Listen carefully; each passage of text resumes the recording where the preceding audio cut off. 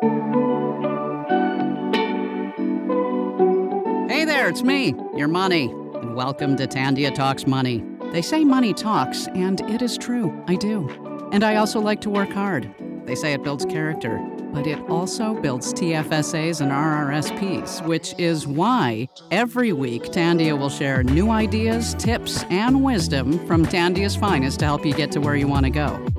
You know, with a little help from me, of course. Like, who else?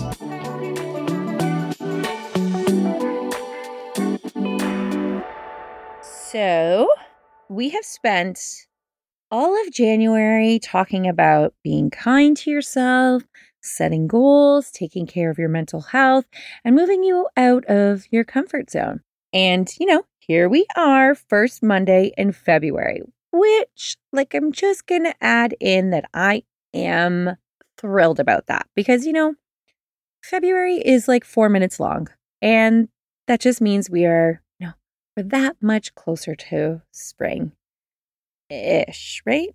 I remember wearing short sleeves one time on St. Patrick's Day, maybe even shorts. I mean, I was 20 something, but in my mind, the light is at the end of the tunnel. Now, February is often known for being a month dedicated to and all about love. But February is not only about Valentines and sweethearts. Instead, it can be a month for self-love and self-care, fostering relationships with family and friends, and, just loving others. Now, being a financial institution, we've heard it all. We have seen the struggles between not only couples, but, any relationship when it comes to finances. Now, I wish I could sit here and say there's an easy fix and that, you're never going to have another struggle again when it comes to your finances. But let's be real, that is not realistic. So what are we going to do today? Well, a long, long time ago, there were simple rules for married couples on how to manage their money, right? The man of the house would come, bring the money home, make all the financial decisions. They were the breadwinner. There was even a point in Canada where a woman was unable to qualify for a mortgage on their own without a male guarantor. Now, my Atlanta, I just watched Full House lately, so I have introduced my daughter to it. It's pretty great, right? We're going back in time. Anyways, I digress. My Atlanta, how things have changed. I think I've actually started to see a flip where most women take on the financial decisions now. So when we think of where we are today, that seems like a very simple concept, right? One paycheck, one breadwinner, come in and make all the financial decisions. And I think it's valid today that it's widely accepted that, both partners are entering this relationship and are both functioning adults who are capable of handling the money management decisions, information and, just like life itself. Now, whatever relationships you might be in, combining the finances of two independent, confident human beings comes with a whole array of issues. And, that old way of doing things just doesn't really work anymore. Or I don't know, maybe it does. The fact of the matter is we are bringing in a little bit more complex situations now than we did before. What if you have student debt? What if they don't? What if you like to spend and they like to save? How do you bring together two people who variably have their own particular hangups about money? There is no simple handbook that will work for every couple, but there are some common sense principles for you to know when combining your finances and arriving at a solution that is, practical and opens lines of communication by having these conversations, soon after you decide, this is the one, this is the relationship that you are I just watched It Takes Two. Remember that movie with Mary-Kate and Ashley Olsen? I'm really on the Full House train today, but over the fence, World Series kind of love. They just said that in the movie last night. I may have messed that up, but you're in it for the long haul. Because by having open lines of communication really does make you a stronger couple. Because let's be real, you're going to get tested with financial decisions that you're going to have to make together. Should you rent? Should you buy? How much can you afford? Do you want to have kids? Will you adopt kids? And let me tell you, kids, those kids, they come with a cost of their own. And the more you have, the more cost there is, parental leave, you're getting less income. You're going to have to send these like sweet little children to a childcare facility maybe, and that's like equivalent of a second mortgage. It might actually be more than your current mortgage, but how do we kind of take the stress out of figuring out all these things? We don't want you like spending your quality time together like over spreadsheets every month or collecting receipts and keeping track of like who does what and who goes where.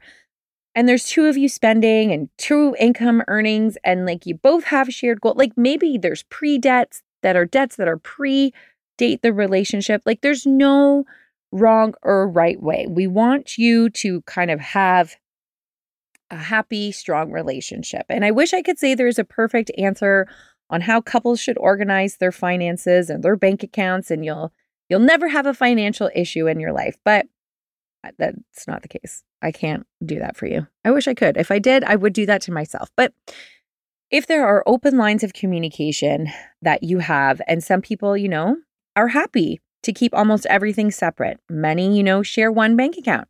Some take a mixed approach. Some share everything. Whatever you and your partner feel most comfortable with depends on your personal preferences and your couple dynamic. And, some couples really enjoy the autonomy of separate bank accounts, and that might send other couples into a complete frenzy.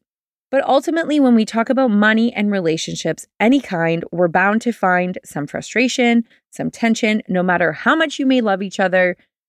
Your spouse and you, and trying to merge your lives, the topic of money can be very bumpy. And after all, you're both coming in from a different life experience, and you've perceived and internalized these experiences was probably very different. We talked about that last episode, right? We all kind of have these money beliefs that are ingrained in us, probably by the way we were raised or what we've been exposed to, and how our experiences create these beliefs. So, give each other some grace and use and know the steps to maybe help mend the bridges and have these conversations and try to keep open lines of communication. Like, we don't want you to crash and burn the bridge, right? We want you to hopefully have an open communication about money. Some might find it, like I said, helpful to have one joint bank account where all joint expenses come out of. And you have your own checking account maybe, and your spouse has their own checking account, and you're not left with, checking in on every single purchase. And some like full transparency. We want to have all the money going in and all the money coming out of one. So it's just about keeping open communication and know what is going to work best for you and how it's going to work best in your relationship dynamic, which, brings me to my next point. Talk about your lifestyle choices together. Like, maybe you both have a common goal. I think I've mentioned it time and time again. And maybe this is me secretly manifesting it, but I wanted to own a property in Florida one day. And just so you know, maybe like it doesn't even have to be Florida, just like somewhere hot. And that is a joint goal that my spouse has as well. I'm not even joking. We had to do a marriage course before we got married. And one of the really great things that came out of this course was actually two really great things. But one was, we had to openly write down what our goals were in life and just in general. And we both actually wrote that one down. So it's something that we've chatted about. It's important to both of us. And, we do progress through life together. And, we've had kids and childcare expenses and diapers and formula and all the fun stuff. And it's put a strain on our goal. Or maybe it's going to just take us a little bit longer than we wanted to. But we know that it is because I think we were just a little bit naive when we first got married, thinking like, oh my God, we got this. Like, we will be there in no time. No. That's just not how things go sometimes. But we do both know that is our end goal. So how do we continue to make sure that we get there and know and make sure that we're both on the same page when it comes to our finances? And I think I can say that, we are point and case to my next point is recognize the difference in personalities. Everybody's mindset is different, and, sometimes opposites tend to attract, and chances are, one loves saving every little penny, and the other one is maybe likes to spend a little bit more. And I would probably say I'm the latter in this, but the personality differences can cause the marital problems with the problems in relationships, in your marriage, and whatever it might be. And sometimes it's not the root of money, but it's the source of, we haven't had an open line of discussion. And, I think you should be doing this, and the other one thinks you should be doing something else because you have very different personality traits. And that's okay. It's just making sure you understand that about each other when it comes to your finances. Sometimes I do have to tell my husband to loosen the purse strings a little bit. But, I think ultimately he's more of the like, let's not spend on anything and save every little penny. And we would probably have lawn furniture in our house. Maybe not even that because, why would we spend money on that? But I do appreciate that sometimes. I have to say, he keeps me in check sometimes. And, sometimes I like to say to him, it's okay that we go out for dinner. Nothing is going to happen. But again, just making sure that you recognize how the other one is feeling when you're in the situation. So we talk about not only personality traits, but sometimes it's the difference in salaries can be kind of a money stressor. If one feels that they are solely contributing to the household and they feel like they're the breadwinner, so they feel like they should control the decisions. That can lead to some animosity on the other side. But I think it's important for you to understand the difference. And you made this choice together.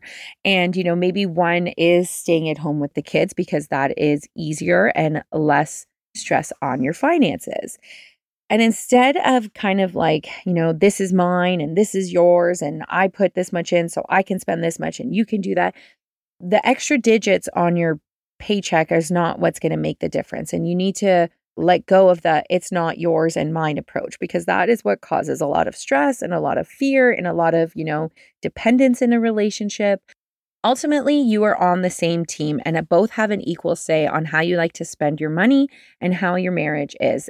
I think it's important to express how you feel to one another. And if you feel like you are the breadwinner and you feel like you need to be making all the financial decisions, maybe it's time for you to take a step back and think, okay, how can I include my spouse in this so we can act as a team and not, this is mine, this is yours.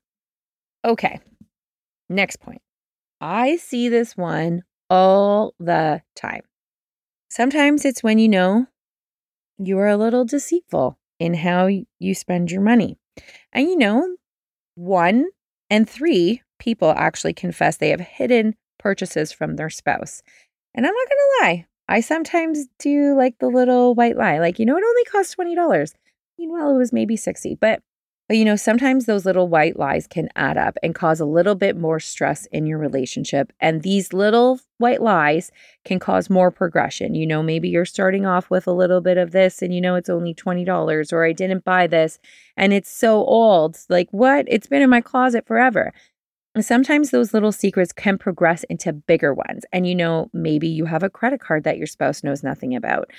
And because, that's easier than having to have the conversation, then you want to purchase this. And I think we've all been there, or at least, I'm pretty sure we've all been there. At least I've told one little white lie. And I think the biggest thing to be aware of is that it's crucial to be open and honest about any side checkings, savings, credit cards, because owning up to the truth and clearing the air will help you kind of work toward establishing financial trust. When you kind of have these little secrets, you really are being a little dishonest with each other. And we know, other situations, dishonesty never leads to a happy ending. So how do we make sure that you have shared financial goals? You're doing this together, you're in it together. And sometimes it can be very hard. And like I said, I see it all the time. Like, I have this and my husband doesn't know about it. Or I have this amount of debt and my wife has no clue. So how do we make sure that you're open and honest and having hard conversations? Sometimes it's about seeking out maybe a mediator. Go to your financial institution. Have somebody that can kind of walk you through these conversations together because the dishonesty and the deceitfulness just snowball and can create more of a problem.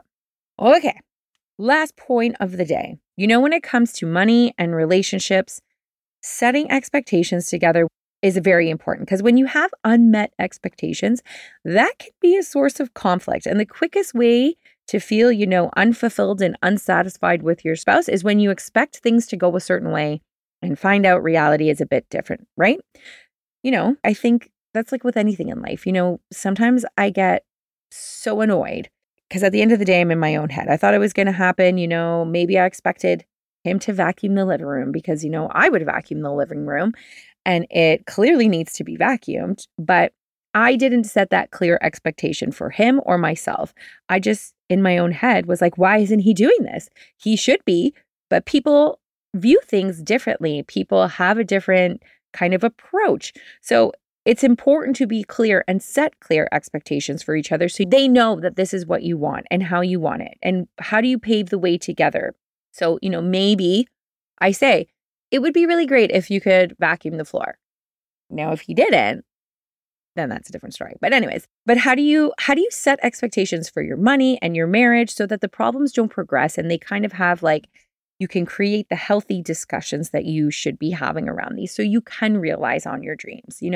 We want to make sure that you are setting the best foot forward in your relationship. So by doing all of the above, like the open and honest, and you're not deceitful, and you find a way that's going to work together for you, and you're not kind of, this is mine, this is yours, and we're going to live separate lives, and you figure out a plan that's going to be most beneficial to your relationship. Okay, so we talked about February, being the month of love, and it's not about just relationship love, but it's about self-love, and you need to feel confident on your own and be confident in a relationship with somebody. And, although combining finances, and have money mistakes and there's awkward or even frustrating conversations, you need to kind of learn how to discuss your finances in a more productive way. How do you feel more confident in your finances?